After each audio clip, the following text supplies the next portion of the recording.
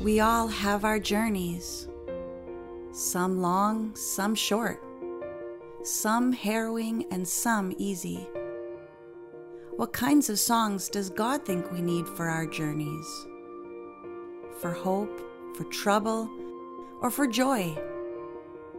Join us as we learn to sing God's songs from the Psalms.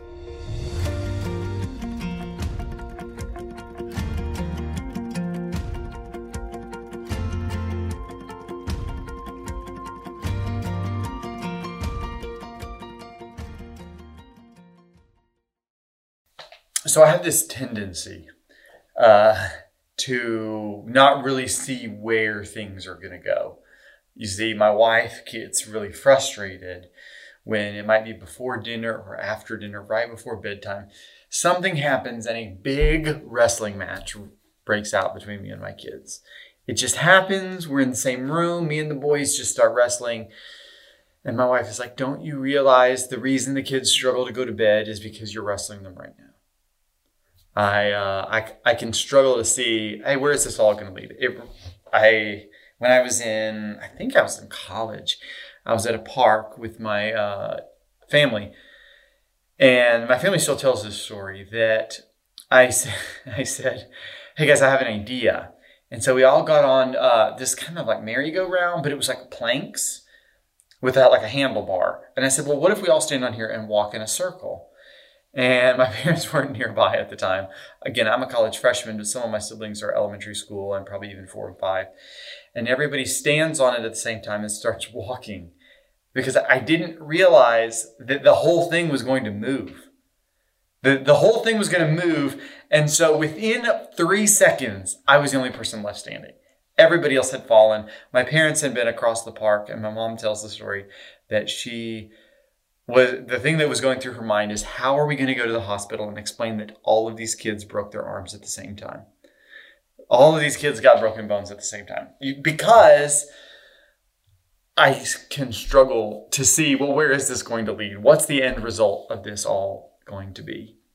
That's kind of what our lives are like, isn't it? Like, we go through life thinking through, hey, this is what I'm caught up in right now. This is how I'm going to try and manage whatever the mess I'm in or the decisions I need to make are. But like we struggle to see where all this leads. Where is this all going to go? What's going to happen at the end of all this? Maybe you've got decisions to make right now about work. And you're like, I don't know where all this is going to lead. This journey that I'm on. Maybe it has something to do in your relationship with your kids, where is all of this going to lead? Where is this heartache? Where is this difficulty? Where are these late nights? Where is all of this going to go? Where does the road that I'm on going to take me? Today is the last week of this 3-year journey that we've been walking through the Psalms of Ascent. Each summer for the last 3 years, we've been walking through the Psalms of Ascent. And this is the final song. Maybe a good way to think about it is that if these are songs that the people of Israel would sing on their journey to worship at the temple, this was like the culmination of all of that. This is where the whole journey is going to lead. And at the same time, this is that kind of song for all spiritual pilgrims, walking on a road so that we can see and enjoy God face to face. This song kind of reflects, I think, a lot of the heart of that. So that if you're like me, we can struggle to see where all this leads and begin to try and, let me just try to manage my way out of this. Maybe what some of us need is a song like this that says, this is where all of this is going to lead. This is where we're headed. So join me. Turn with me to Psalm 134. Psalm 134. It begins, a song of ascents.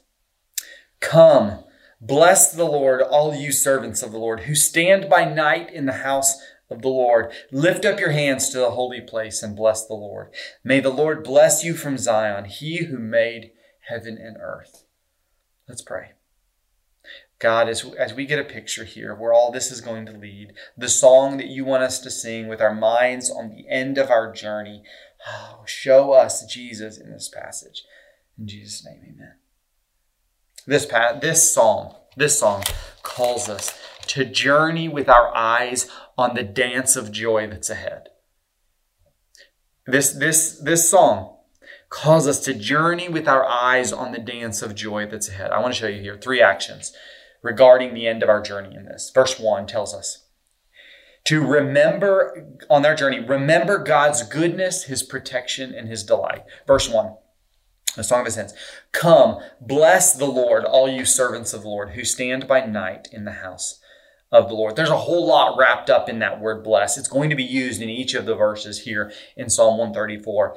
But to bless is to remember God and his character and who he is and what he has done, and then react based on that. To bless the Lord is to remember this is what God is like. This is his goodness. This is God's protection. This is God's delight. Come bless the Lord, all you servants of the Lord, who stand by night in the house of the Lord. There seems to be this picture in this because one of the great festivals of Israel was a night festival. It had a massive lantern that would be held up high in the sky. And so the Psalms of Ascent start, Psalm 120, with like darkness representing the far places that we find ourselves when we're estranged and wandering and wondering, how am I going to get here from worship? This darkness is danger in that moment. But here, when arriving in Jerusalem for a festival with a big lantern lighting things up and the worshipers all gathered around, this is a picture of joy and safety. He says, it's as if the person on the journey comes to the city. It's late at night. It's lit up as the priests serve in the temple. And this call, come bless the Lord, all you servants of the Lord, who stand by night in the house of the Lord. This psalm is saying that the night is not actually a threat in this moment. It's actually a moment of like intimacy and safety as things slow down and worship begins to happen.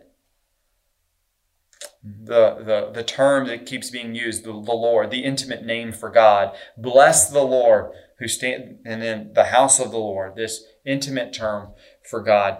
And so this first verse is a call to us to like pay attention to the one that we come to praise, that the point of our journey is not just to get to safety, not just to get to a place, not just to arrive at our destination, but our destination is actually to be face to face, to be worshiping with a person, with the Lord himself, the intimate name of God, and to call to mind his goodness and his protection and his delight. This is what God is like. There we are one day going to come to the end of our journey, see him face to face and bless him, remembering this is how good he is. This is how he has protected us on our journey. This is what it is like to see God. And so the first action in this is to journey with our eyes on God, remembering his goodness and his protection and his delight.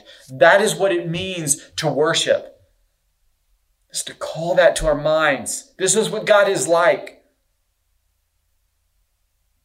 I'll be honest, that's actually something I really struggled with this week. Some things came up and I got really anxious in my heart. And I know it's really hard for my wife when I was like this, and I ended up realizing I have like forgotten the goodness and protection of God, as if he doesn't care about me and isn't taking me somewhere. And here I am studying this passage this week.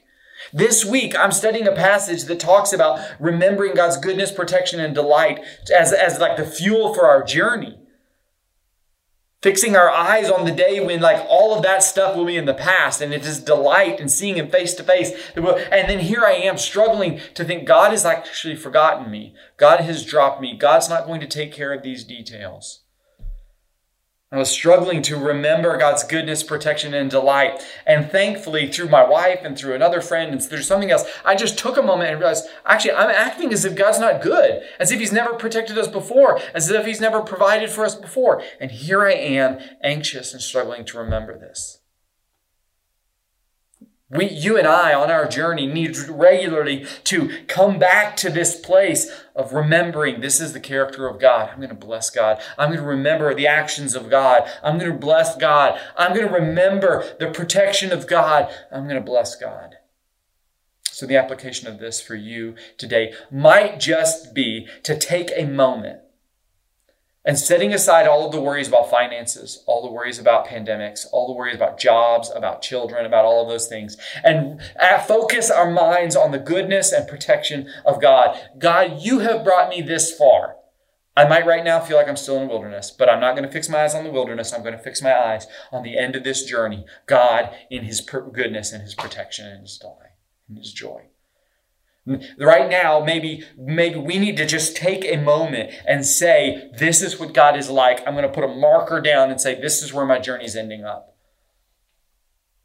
I'm not going to fix my eyes on all of these other things that have to go right. I'm going to fix my eyes on the end of my journey is this God of goodness and protection. That's where I'm going to fix my eyes. The second action regarding the end of our journey from this passage is to respond with our whole being. Respond with our whole being. Verse 2, notice this. Lift up your hands to the holy place and bless the Lord. Lift up your hands to the holy place and bless the Lord. I was thinking this week that sometimes we can struggle to understand a passage of the Bible because there's something really different. And so we can begin to abstract what the Bible means. So I actually have been talking about this a good bit.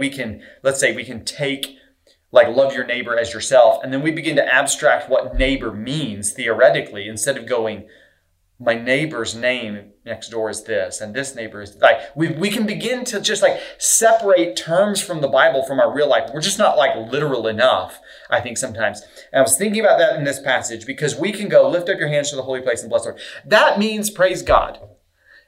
And I'm like, what if it actually literally means lift up your hands? Bless the Lord. What if it literally means physically respond in worship to God? Here's that term again. Bless the Lord. With this physical response, sometimes we can begin to think of ourselves only as our minds. I think it's interesting when other cultures sometimes would think of the heart of your being or the center of your being is in your stomach or in your heart or in your head. Every culture can kind of have its own thing. We might just say, well, it's my thinking. I want to fix my eyes on God in my mind and I want to praise him. Or in my emotions, I want to worship God with my emotions. I think that those things are true. But Psalm 134 verse 2 says, lift up your hands. I think it is representing this idea that it's this call to respond with our whole being to bless the Lord. If I'm calling in my mind God's goodness, protection, and delight, if I'm thinking about those things about God, and I am responding in worship by blessing him, by responding to him. Verse 2 calls us to use our whole being to do that. Lift up your hands to the Lord. And so sometimes I want my prayers to be with my face to the ground. Sometimes I want my prayers to be while I'm on my knees. Sometimes I want to pray with my hands over my face. Sometimes I want to pray with my hands out because I am a physical being. God has given me a mind and emotions, and he's given me a body. And he wants me to worship with all of those kinds of things. And there is something on our journey about not just going, well, theoretically in my mind, I'm on a journey. Actually, no, I am physically in my body going on a journey, and I want to worship God with all of it. And so sometimes I'm going to lift up my hands in blessing the Lord. There's a response in worship that God wants. Is the response of who we are. This excitement that builds up in our bodies and in our minds and in our hearts, and it wells up in praise and in worship on this journey. That's the second action, is to respond with our whole beings. This reminds me of when I get really excited, I physically respond to that. So I normally, in the past, studied for sermons in my office. I might do it in a coffee shop. But I knew this, but my wife didn't know because she hadn't seen me do this. That there comes a point when I'm studying a passage and I feel like I understand it well enough that it wells up with excitement and I can't sit down anymore. I have to stand up and I have to pace and I have to walk around, and I am physically responding to what I have learned and come to understand. My kids make fun of my hand motions, and they will mimic those when they watch them on video, because I am physically responding to the truth of God's word But I find I do that in other areas of my life too, as well. A couple of years ago during the World Cup, which I'm a big soccer fan, the World Cup was in Russia a couple of years ago. And one of the low points of my life was when the United States didn't qualify. I was seriously upset for months until I forgave my soccer team for that moment. But I had to pick a new team. My last name Radosevic is Croatian, so I picked Croatia and began rooting for them. And then they started doing well. But they didn't just do well, but they did well in nail biters. Like the games were coming down to the final moments. They might score in the final moments to win a game. They might go into overtime and then go into penalty shootouts. And they did this game after game after game. And I remember one game in particular that went to shootouts. And I was so incredibly nervous.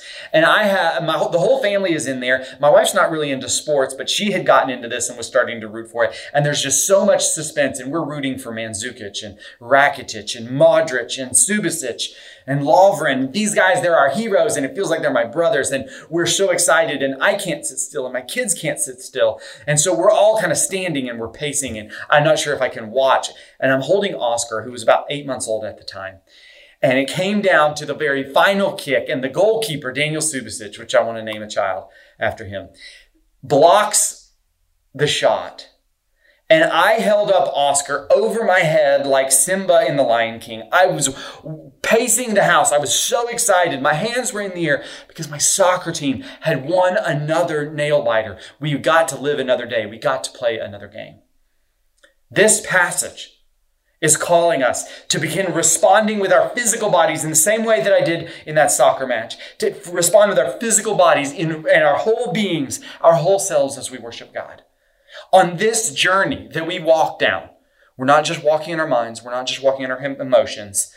Like the truest expression of our Christianity is not a cup of coffee by a nice window out overlooking a lake in a journal. The response that God wants is somebody who is responding to him with their arms in the air. So the application of this is to say, God, I want to feel this so deeply. I want to worship you with every part of me. Not just my words, not just with my voice, not just with my thoughts, not just with my emotions, not just with my body. I want God to respond to you. And there is something in that kind of praise that delights God. That's the journey that he's inviting us to. With our whole selves to worship him. With our whole selves to respond to him. And so that second action regarding the end of our journey is to respond with our whole being. And the third action, as we journey with our eyes on the dance of joy ahead, the third action is to fix our eyes on the dance to come. And I use dance very specifically, and there's a reason for that. Notice in verse 3 that it is a reversal of everything else we have seen in this song. You see verse 1 and verse 2, bless the Lord, lift your hands, bless the Lord, praising God. Notice what happens in verse 3. May the Lord bless you from Zion. He who made heaven and earth. This is a reversal. That at the end of our journey, where does this end? It ends not just with us responding to God in worship, but with God turning the tables and blessing his people.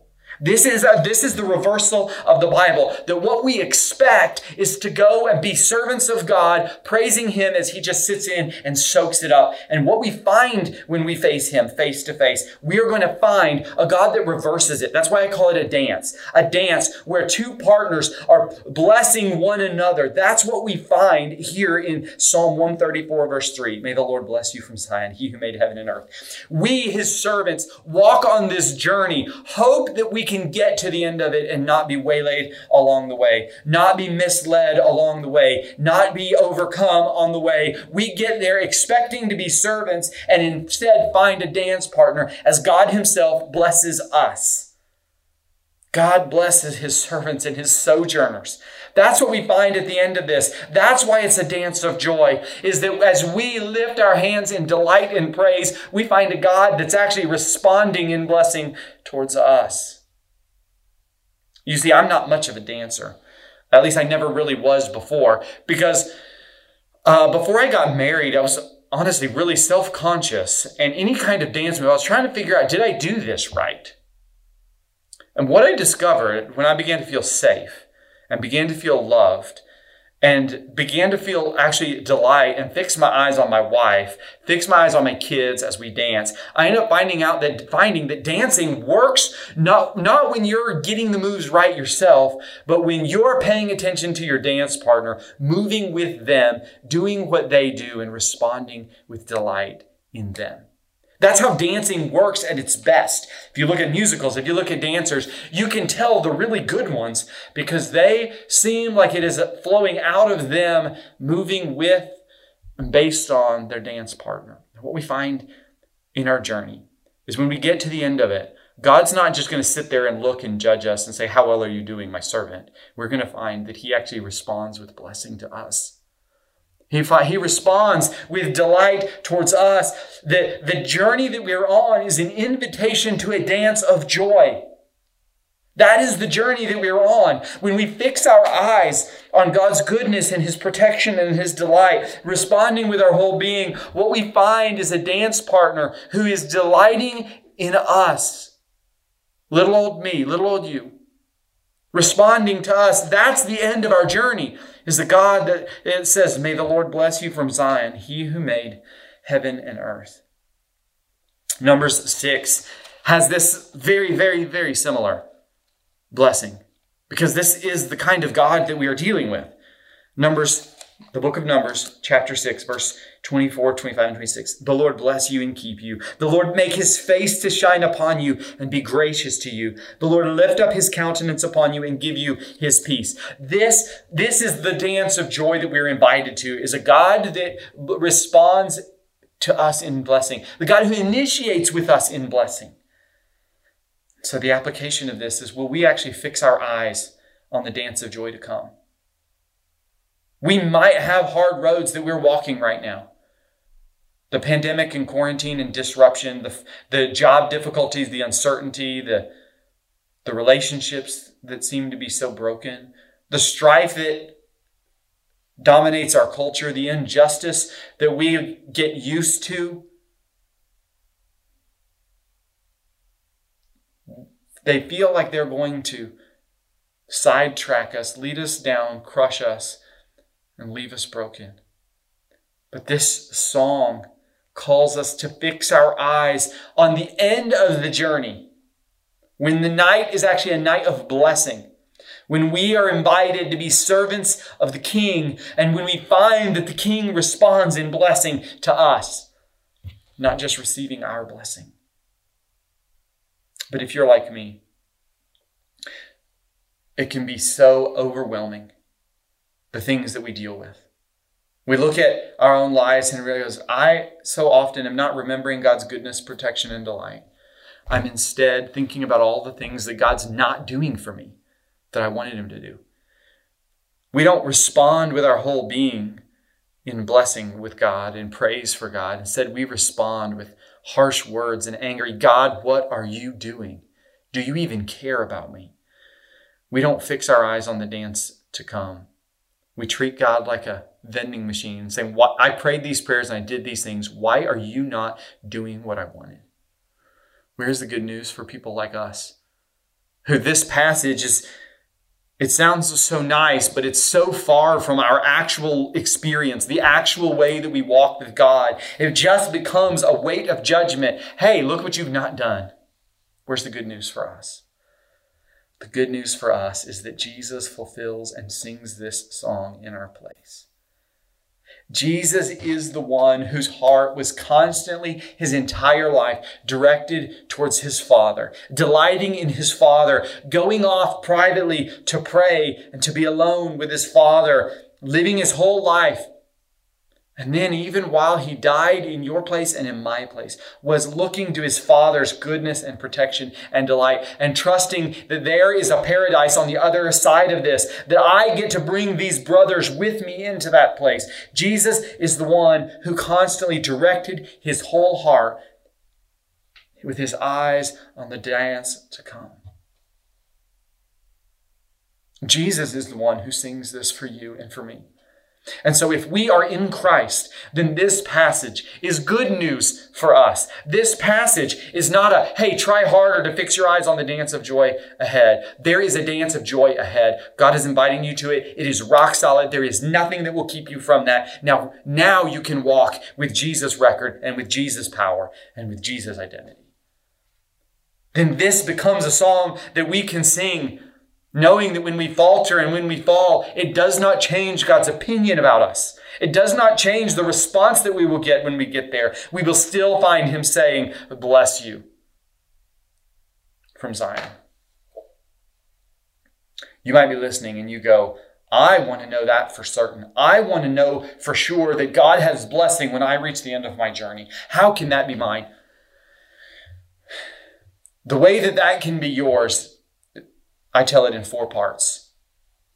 It's a 4-part story. That God made the world and he made it good. And he made everything in it, said it is good. And he made Adam and Eve and he said they are very good. And he put Adam and Eve in a garden. And he gave them work to do. And he gave them one rule, explaining and expressing, I will be the king. You will be the little king under me. And you will submit in this one way. And Adam and Eve said, no, we will not submit to your rule as leader and as king. We will set up our own kingdoms. We are going to live our own way. We will disobey you. And that is my story and your story. Everybody has lived that story. We will be our own kings. God, we do not want to listen to you. The second part of the story is that rejection of God is called sin. And God promises that he will one day punish all sin for eternity in hell. The third part of the story is that instead of leaving us there, Jesus came and lived the life, Jesus, the God-man, lived the life that we should live, died the death that we should die, and was raised to new life in our place. The fourth part of the story is that becomes our story. That Jesus' life and death replace ours, take our place, give us his record, give us his power, give us his identity. When we repent of sin and trust in Jesus alone to save us. It is not our baptism. It is not our church attendance. It is not something that we do. It is not how much we read the Bible. It's not a list of sins that we have not done. It's not a list of good deeds that we have done. It is repenting of our sin and trusting in Jesus alone to save us. If you want to do that, man, leave a comment on this video. Reach out, go to belgiumchurch.com and send me an email. I want to walk with you and help you understand what it means to have this record and to know that at the end of your journey, you will find a God who says, bless you, and enter into this dance of joy. So what changes if our eyes are here at the end? What changes if our eyes are here on the dance of joy that's ahead? I wonder if the little difficulties that we're dealing with begin to find their place, a different place in our lives. The difficulties that we face on a day-to-day, week-to-week, year-to-year basis, I wonder if they begin to find a different place in our hearts when the thing that dominates us is having our eyes on this dance of joy that's ahead. I wonder if that gives us a little bit more endurance. I wonder if that gives us a little bit more of I can keep going and I can put one foot in front of the other. Because I know where this road leads. And it leads to a dance partner who says, come into my blessing and into my joy. I wonder if having our eyes on this moment allows us to do hard things, to take hard journeys that God has invited us on. With confidence, not just I can grin and bear it, I can endure it, but with a confidence that the God who has called me to this is going to give me the strength to get through this. He's not going to lose me on the way. So I imagine a kind of inner strength, a kind of endurance, a kind of confidence changes the journeys that we find ourselves on. I wonder if the other way that they change us is it begins to put the pleasures and delights of this world in their rightful place. Instead of being wrapped up in how much can I get, how can I change other people's opinions of me, how can I accomplish so much with my life, how can I become something, I wonder if we begin to go, you know what? Those things don't hold the power or the attraction to me that they used to have, because I actually know what's really coming. I know what's really good, and I'm fixing my eyes there. And I think that makes all the difference. Let's pray. God, as we pray, as we lift our hands to bless you, we are so grateful that we find your arms extended in blessing first. Help us fix our eyes on that. In Jesus' name, amen.